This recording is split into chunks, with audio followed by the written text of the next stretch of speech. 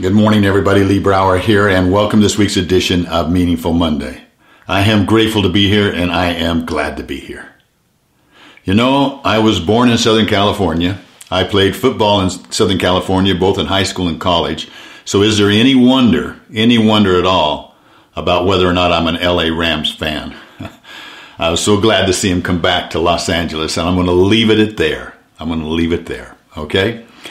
But even though I was a Rams fan, my favorite player, and probably my favorite player of all times, in the late 60s and early 70s was a player for the Chicago Bears, and that was Gale Sayers. Gale Sayers, they called the Kansas Comet. He set all kinds of records, was consensus All-American several years, and was drafted number 4 overall in the first round of the NFL draft by the Chicago Bears. He went on in his rookie year to break all kinds of records. He ultimately became the youngest man ever to be elected to the NFL Hall of Fame at age 34. Now, it's more about who he was. Even though to watch him was a thrill, and when he was playing on the other side on defense, you had Dick Butkus, how could you not be interested in watching those two play? If they're before your time and you have the opportunity, watch some highlights. They're unbelievable. He wrote a book, an autobiography, and its name of it was I Am Third. And what he meant by that was God is first, others are second, and you are third. So that's the way it was, G-O-Y, and I call that joy, softening the G a little bit.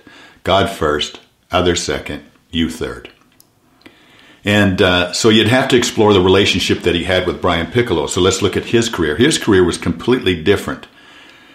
He was in college and he was a workhorse. He had to fight for every yard he got. He had to fight for every position that he got to play for starting. And he was a walk-on, to the Chicago Bears. He was not drafted. He was a free agent. But thinking of this concept of joy, or God first, others second, and you third. Brian Piccolo, when he was at Wake Forest, they were playing Maryland. Maryland had on their team a guy by the name of Darrell Hill. Darrell Hill was the first Afro-American to play in the ACC. And of course, the only African-American on Maryland's team. The Wake Forest crowd booed him horrifically, shouting all kinds of things that they should not shout. Brian Piccolo walked over to the other side of the field, up to Darrell Hill, and said, "Please accept my apologies for the rudeness of our fans. And would you walk with me?" And he walked him across the field out to the center of it in front of the student section from his school, from Wake Forest. And he stood there with him and he put his arm around him. And the crowd's quiet went down. The jeering went away. And in that one moment, that one act of love, that one act of putting others ahead of himself, because how much courage did it take for him to walk across and to do that? So impressed with that. Well, he ended up being Gale Sayers' roommate at the Chicago Bears. And they were the first interracial roommates ever in the NFL. They went on together. Gale Sayers got injured. Brian Piccolo nursed him and helped him and got him back. They started together in the backfield. And eventually, about 5 years into it, Brian Piccolo just scored a touchdown with Atlanta. He came off. He says, "I don't know what's wrong, but I'm totally out of breath." Long story short, got him to the hospital, checked him out. He had advanced cancer. It had already filled the cavity of his abdomen. Several months later, because of his comeback and everything that he had done, Gale Sayers was awarded the George Halas Courageous Player of the Year Award. And in accepting that Courageous Player of the Year award, he stood up, and these are part of the words of what he said. He said, "You've given this award to the wrong person. The person that deserves this award is Brian Piccolo.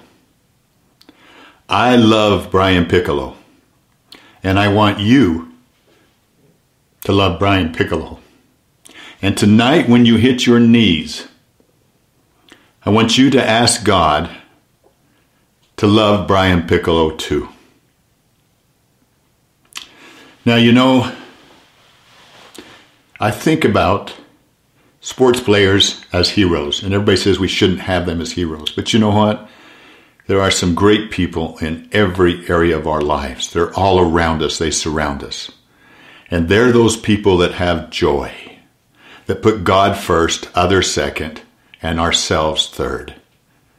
If we could regain that as a country, it starts by regaining it with the people that are closest to us. It starts with regaining it with those that we can reach out and touch. But we complain about it being absent. We need to re-enthrone, or can we? We don't need to do anything. Do we get to re-enthrone these priorities in our lives? I'm counting on you. There's so many of you out there that I know that live a joyous life. So many of you. Thank you for that, and thank you for inspiring me. Together we are better. I look forward to talking to you next week. Thank you for spending this time with me.